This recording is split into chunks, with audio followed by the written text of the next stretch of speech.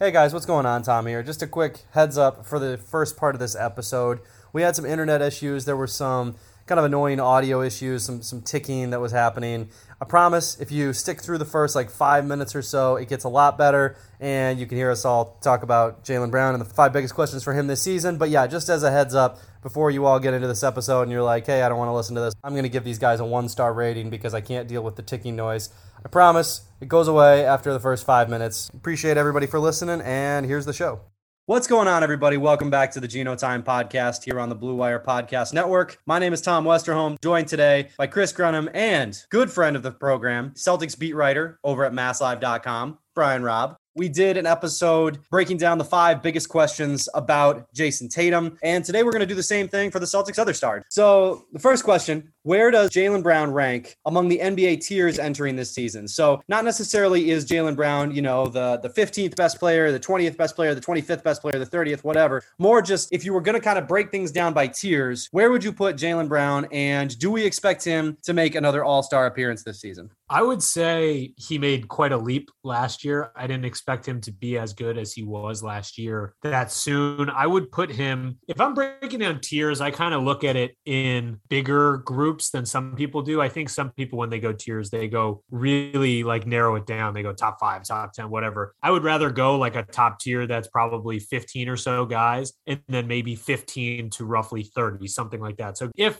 that's the case, I'm probably going to have Jaylen in that second tier, which is a great development for the Celtics. I think he showed a lot in terms of playmaking last year, which really, really impressed me. And I think his stock has continued to trend upward. So I'll place him in that second tier, which from my definition would probably mean 15 to 30 to 35, somewhere in there, which I think is totally fair. And I think he has a totally legitimate chance to continue to rise up throughout the season. If we're going on Chris's tier there, I would say, yeah, he's borderline second tier there. So borderline second, top of the third tier in terms of around the NBA. And I hesitate to put him a slam dunk in there, just coming off a wrist surgery. That's a situation where, it sounds like he's going to be ready for training camp, but it might take him a bit. I don't expect a running start from him like we saw last season where him and Tatum are pretty much carrying the team for the first couple months of the year before Kemba got back. But as far as an all-star appearance goes, I mean, if he does, find his rhythm quickly, the opportunity is going to be very much there for him more than ever this year because the Celtics took out a high usage player out of their lineup in Kemba. And I think a big part of that was because they wanted to get Jaylen more shots. And the guys they brought in will take some of those, but a huge chunk of those I expect to go to Jaylen and Tatum, and that should continue to help him put those numbers up on a nightly basis. So for him to get fully into that second tier, Tom, I feel like defensively is where he's going to, he's made a lot of strides there, but he still needs to become a more consistent player there night in, night out. But it's very much possible that he could be solidly in that second tier by the end of the year. You guys both made a lot of good points there. B-Rob, you talked about the running start that he had. I mean, last season at the start of the year, he was incredible. I mean, I think at the start of the season, he was so good. The Celtics were like, yeah, we don't really have any interest at all in trading him for James Harden. I mean, that's a crazy thing to say. James Harden is amazing, but Jaylen was that good at the beginning of the year last year. And I think to your point about him I don't know that he's going to get off to a start like that again, but I do think, as you mentioned, Kemba's gone, the high usage is gone. And I think Jaylen has talked all summer about how, he's going to be more of a playmaker. And Ime Udoka has talked about how he's going to be more of a playmaker and he's going to have the ball in his hands more. And I think those things matter a lot. That's going to be a lot of production for him.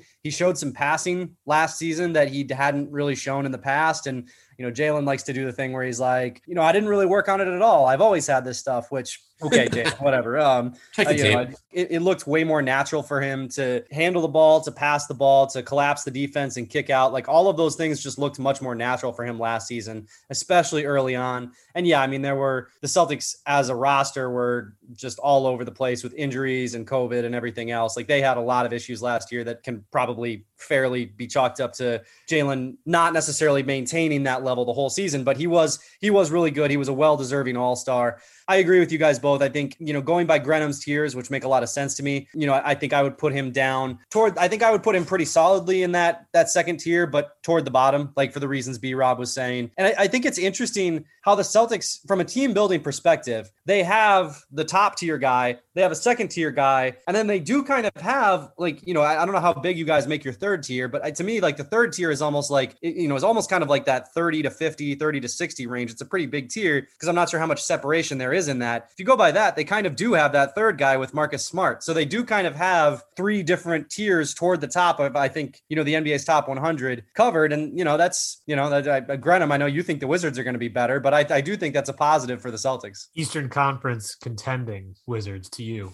I will never admit that is to me. No. Yes. Tom off the pod has admitted that many times for those listening. But no, I definitely agree. I think they have a good setup there with Smart, and Dennis Schroeder provides that kind of third scoring option because I think he's a much better offensive player all around than Marcus Smart, even though he's not all that consistent of a shooter. He's not a great shooter, but I do think Jalen's all-around offensive game was much better last year than it was in years prior. I think that was one of the reasons why he got the All-Star bid. That was one of his biggest improvements. But you would hope that maybe, as he becomes a better playmaker here, it's not going to feel as, I don't want to say forced, but at times last year when he was being placed in a playmaking role, it felt a little forced at times because it was like, we don't have any other options here. Let's run with Jalen as a playmaker. And some of it was injuries. There was COVID absences. It was a messy season, but I think he might be able to work it in a little bit more naturally this year, which could help a little bit because now they have guys like, they have playmaking big and Al Horford. They have other guys who can kind of make things happen as well. And I think maybe that will help it kind of just flow naturally into his game a little bit more because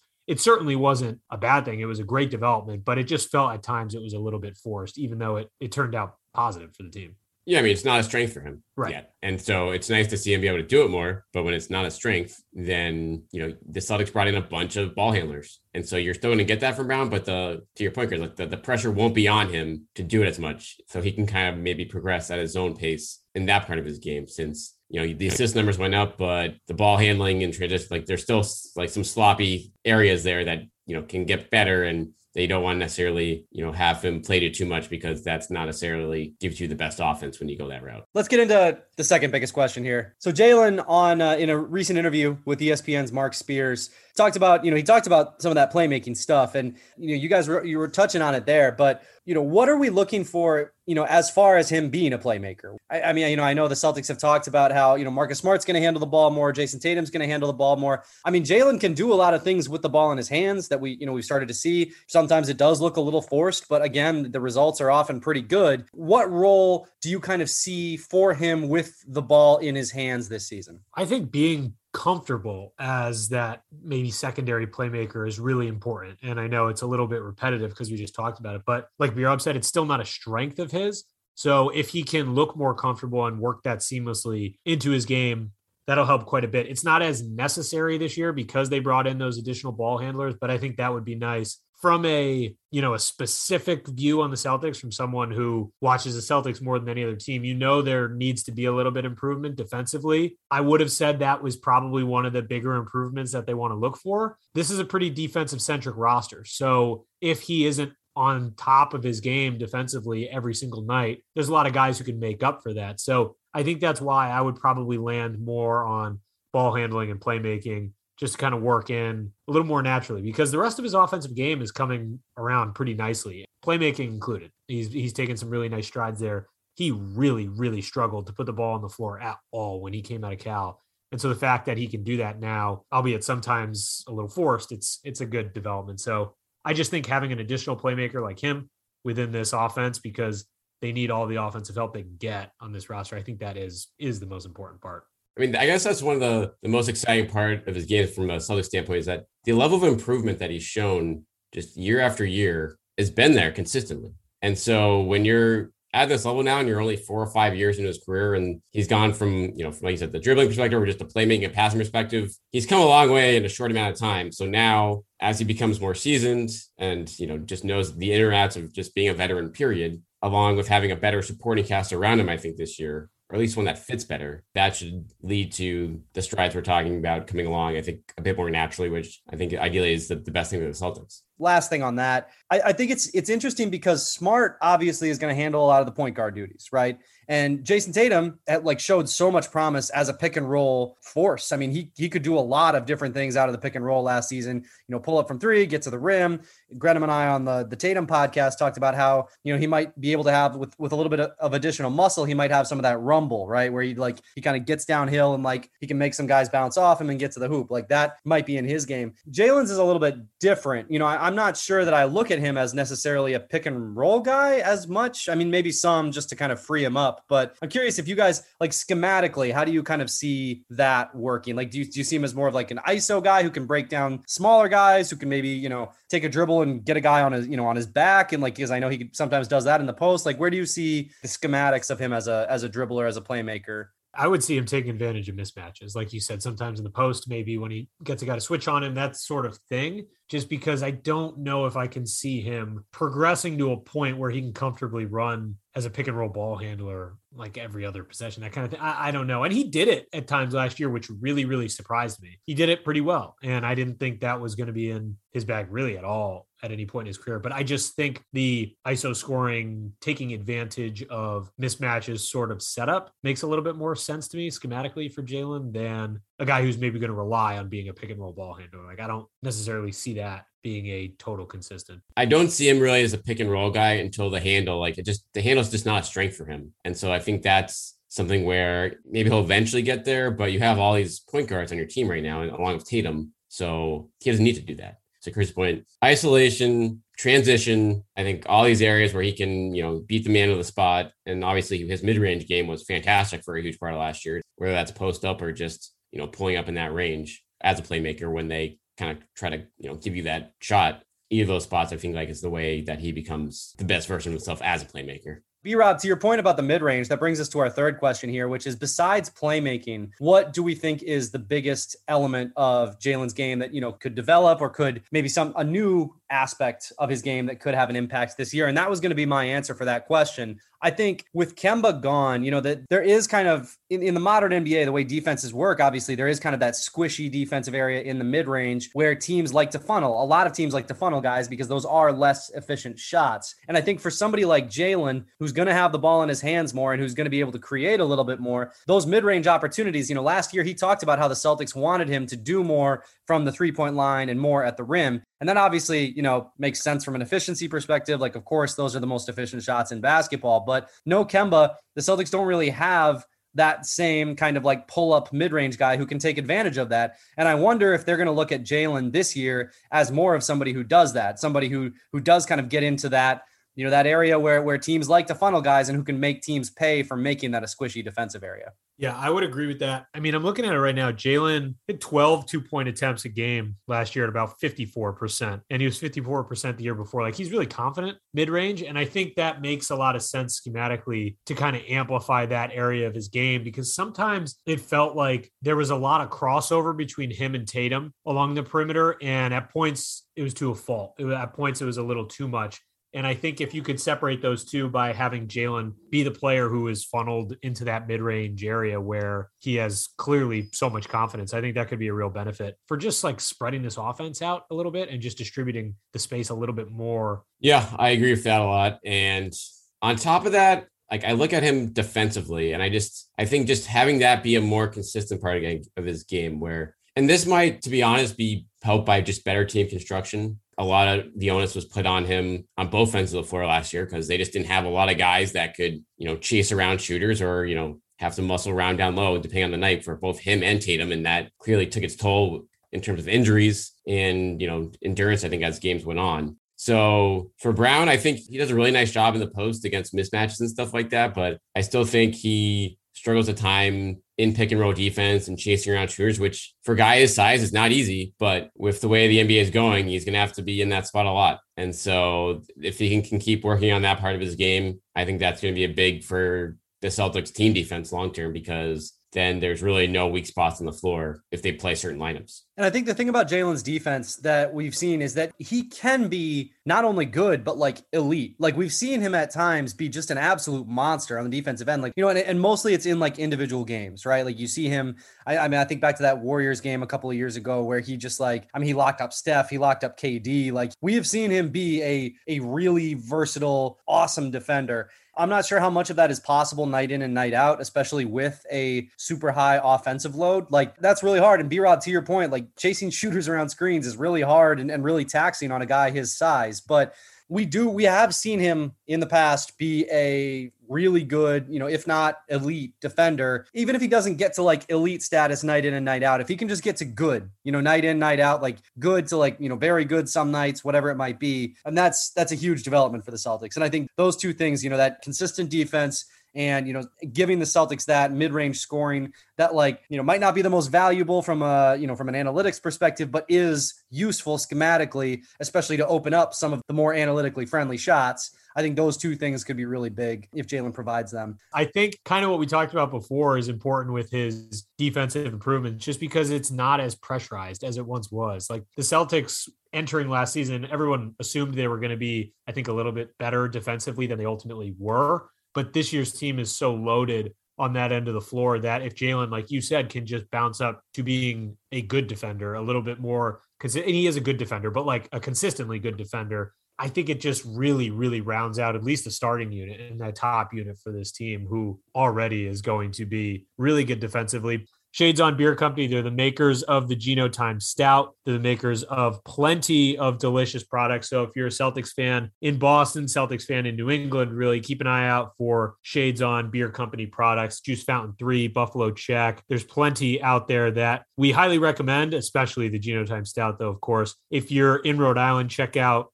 the Shades On Beer Garden and Tasting Room in West Kingston, Rhode Island. And again, all Shades On Beer Company products, just keep an eye out if you're in Massachusetts, Rhode Island, anywhere really in New England. We mentioned at the top that we were going to talk about, we were going to have some crossover here, obviously with Jalen and Jason. And I think this is a question that could have gone in either episode. I think it's very important. How do we think that Jason and Jalen can best maximize one another? Because obviously they are both, incredible basketball talents, incredible players, and both, young wings. They're both versatile. They both have a lot of aspects of their game that teams just, drool over in the modern NBA. I'm curious, are there any specific ways that we think that those two could maximize one another on the floor? I mean, if Jalen can round out that offensive game, like we were saying before, whether it be ball handling, playmaking, whatever it might be, I think it just opens up a world of possibility where the two of them can play off of one another and initiate offense off of one another a little bit more. Because like you said, it was an interview with ESPN sometime earlier this offseason. Ime Udoka said it was a lot of your turn, my turn over the last year or two with Jalen and Jason, which is spot on. They've been able to get by with it for plenty of this time, but it's not going to allow them to get to the next level if there is that isolation, your turn, my turn. So if they can kind of evolve as creators, both for themselves and for their teammates, I think it allows them to be able to play off themselves a little bit more. And some of that comes with Jalen's ball handling and playmaking, because I think for a little while his game was slightly more limited than Tatum's, but they both have an evolution to their game that still has a ways to go. And I think that involves being able to play off of one another quite a bit, because as great as they both are individually as players, there hasn't been a lot of initiating the offense with one another and working off of one another. And I think that would be a really ideal step for this team that I think is going to be in some serious need of offense for various stretches this season. Yeah, it's a situation where the your turn, my turn thing, it's a valid criticism for last year. At the same time, it's like, well, do you look at the roster around those guys? There's a reason why it was my turn, your turn, because even when it wasn't my turn, your turn, it would be like Smart going to steal a shot, or you're passing to Grant Williams, who is turning down a three with no one within 5 feet of him. And there should be better facilitators or more shooting options or more willing shooting options on this team next year. That shouldn't solve all their problems on that front. I do think a bit of this too will be for both of them, and particularly Jalen, like playing to your strengths. And also, like, if another guy has it going that night, like, give yourself up for the other guy, or like, make defenses sell out on you so you can set the other guy up. And you can't do that all game. You're going to get your shots, but whether it's the playmaking aspect of it, or again, like cutting, pushing in transition. There's just little things that they can help each other out on that front and to maximize each other's strengths. And I mean, honestly, they're both going to get 20 every night. They're probably both going to get close to 20. I mean, more than that every night, most nights. But there'll be certain nights where one guy obviously has it going more than the other. And I think either of them recognizing that and kind of playing to the other person that night will probably just help them enhance those skill set even more. The opportunities they create for each other are really important. And I think that we have seen them not always do that like for each other. I don't think on purpose, but just, I think that, that's a thing that you have to learn how to do with somebody else. You have to learn how to play with somebody else, to really maximize each other. And I think that it helps that they've both made an all-star team now, that they've both made all-star teams and that they've both had some individual accolades. Like, okay, yeah, like I've shown that I can make it. Once you make an all-star team, you're kind of always on that radar, right? Like you always have a chance of making another one, but also, yeah, like maybe they have one less thing to prove individually. And, that allows, just a little bit more, teamwork and that kind of thing. And certainly that can build to more all-star appearances. And not saying by any means that they were being selfish or that they were gunning for all-star appearances, but I do think that I think it probably makes you feel better. It probably makes you feel a little bit more secure once you've made it, once you've put yourself in, on that echelon, and maybe you can, maybe create some better opportunities for each other. And I think the other thing that I think will matter quite a bit, B-Rob, to your point about the team around them, Kemba Walker is not on this team anymore. And Kemba made that your turn, my turn thing so much harder. Not because not his fault really, but just they had a point guard who was best with the ball in his hands, who was best as a scorer for himself, right? That's what Kemba does best, is score, not necessarily distribute. That complicates things too. So yeah, they both have but we've talked about it a bunch now. They both are, more playmaking opportunities this season, more chances to dribble, more chances to run out of the pick and roll, more chances to, to beat mismatches in isolation. I think all of those things will allow them to also work together a little bit more because, when they get the ball, it's not like I got to do something with this for myself now type of situation. I also think that maybe having that idea of a little more security or just feeling a little bit more secure, I think leads into exactly what B-Rob was saying, where if one guy's really got it going one night, you can fully take a step back and you can do that maybe with a little bit more comfort than you may have in the past. And so I think that's really important because not as much last year, but there were various stints where, you had Jalen really, really having a night or Tatum really having a night, and they could be going through a hot stretch and then they'd come down and one of them wouldn't touch the ball for a couple possessions in a row or something like that. It was really, I'm sure, bothersome to the coaching staff at times because as a spectator, you're like, all right, well, you got to feed the hot hand at some point. And I think the maybe your turn, my turn thing kind of got in the way of that at sometimes. And again, it's going to be easier to avoid that, like B-Rob said, on this year's roster.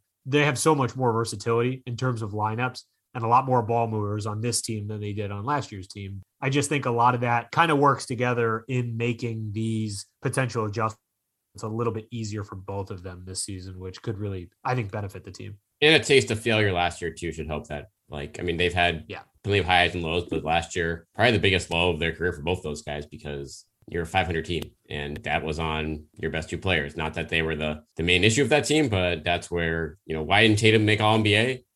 You finished 500. Yeah. Sorry, you deserve to make it, but you finished 500. And when media doesn't watch you every night, they're going to look at that. So you want to get back on the All-NBA team next year? Don't finish 500. No, I think that's exactly right. And I think, to your point, it's probably the most disappointing season of their career because 2018-19 was not on them. That was on Kyrie and Hayward. And it's sidecars for that one. Last question here before we call it a podcast. What version of Jaylen Brown does this team need to be the most successful? So what elements of his game really need to come together for this team to win basketball games? I think it's everything we hit on. I think it's a little improved consistency defensively, but it's not a massive leap on defense. They don't need that from him just because, again, this is a pretty defensive-centric roster where I think the pressure's off of him on that end of the floor a little bit, but they're going to need him to be a consistently good defender, which I don't think he's always been to this point in his career. And on the other end, he's going to have to be kind of an all-around offensive option where some nights he's going to have to be that main scorer. Some nights he's going to have to be a secondary playmaker. Some nights he might get thrust into running a pick and roll here and there. But I think he's going to be asked to be a versatile offensive player. And I think the ball handling and playmaking really is at the forefront of that. And I think he's aware of that. It seemed like in his interview with Spears that he was pretty aware of some of the improvements that he needs to make, but the offensive improvements are a bigger need for this particular team than the defensive ones, just because they're set up pretty nicely defensively. If you want to look at stuff we haven't talked about on the offensive end, getting to the line is going to be pretty big. And he's been one of the better players in this team, but last year, his free throw rate remained consistent from the year before. And given his increased usage, that's something you'd love to see keep going up, because on this team, there's just not a lot of guys that can get to the line. We know, I mean, I think Al Horford's like allergic to the line in the last 2 years of his career. Smart tries to get to the line, but just doesn't get calls / flops. So you have Tatum, you have Brown, and then who else on this team? Like, I guess Schroeder can get there a little bit. Guards, Richardson, guards that you can't really count on for more than a couple of games. So if Jalen can, we know he can get to the rim. His free throw shooting is getting a lot better. So if he can get there 5-6 times a game, that'd be a huge boost and help the Celtics offense, which is going to need help, put pressure on defenses and, get into the penalty. Well, and to that point, obviously last year, he also had his highest free throw percentage of his career by a wide margin, 76.4% from the free throw line. I mean, that's early in his career would be like, well, how can we help Jalen avoid the free throw line? But now he can actually make them when he takes his time. So I agree with all of everything you guys said. It's been really good for the Celtics to watch his 3-point consistency just remain there. I know like a couple of years ago, there was some concern, like, is he a 34% guy or is he, a 38% guy? And it sure seems like he's much more of the 38% guy, which is real important. So the Celtics need Jaylen Brown to be an all-star. I think they need him to be the guy who, if we talked about it with Tatum, every once in a while, Tatum has, a 14-point game on 3 for 16 shooting. And for the Celtics to have any chance in those games, Jaylen Brown needs to be a pretty consistent all-star and ready to step up when Tatum is not at his absolute pinnacle. All right, guys. Well, as always, we appreciate everybody for listening. I think we can leave it there. If you have any questions, comments, or concerns, you know where to find us. Make sure you check out B-Rob's work over at masslive.com/Celtics, and we will talk to you all again later this week.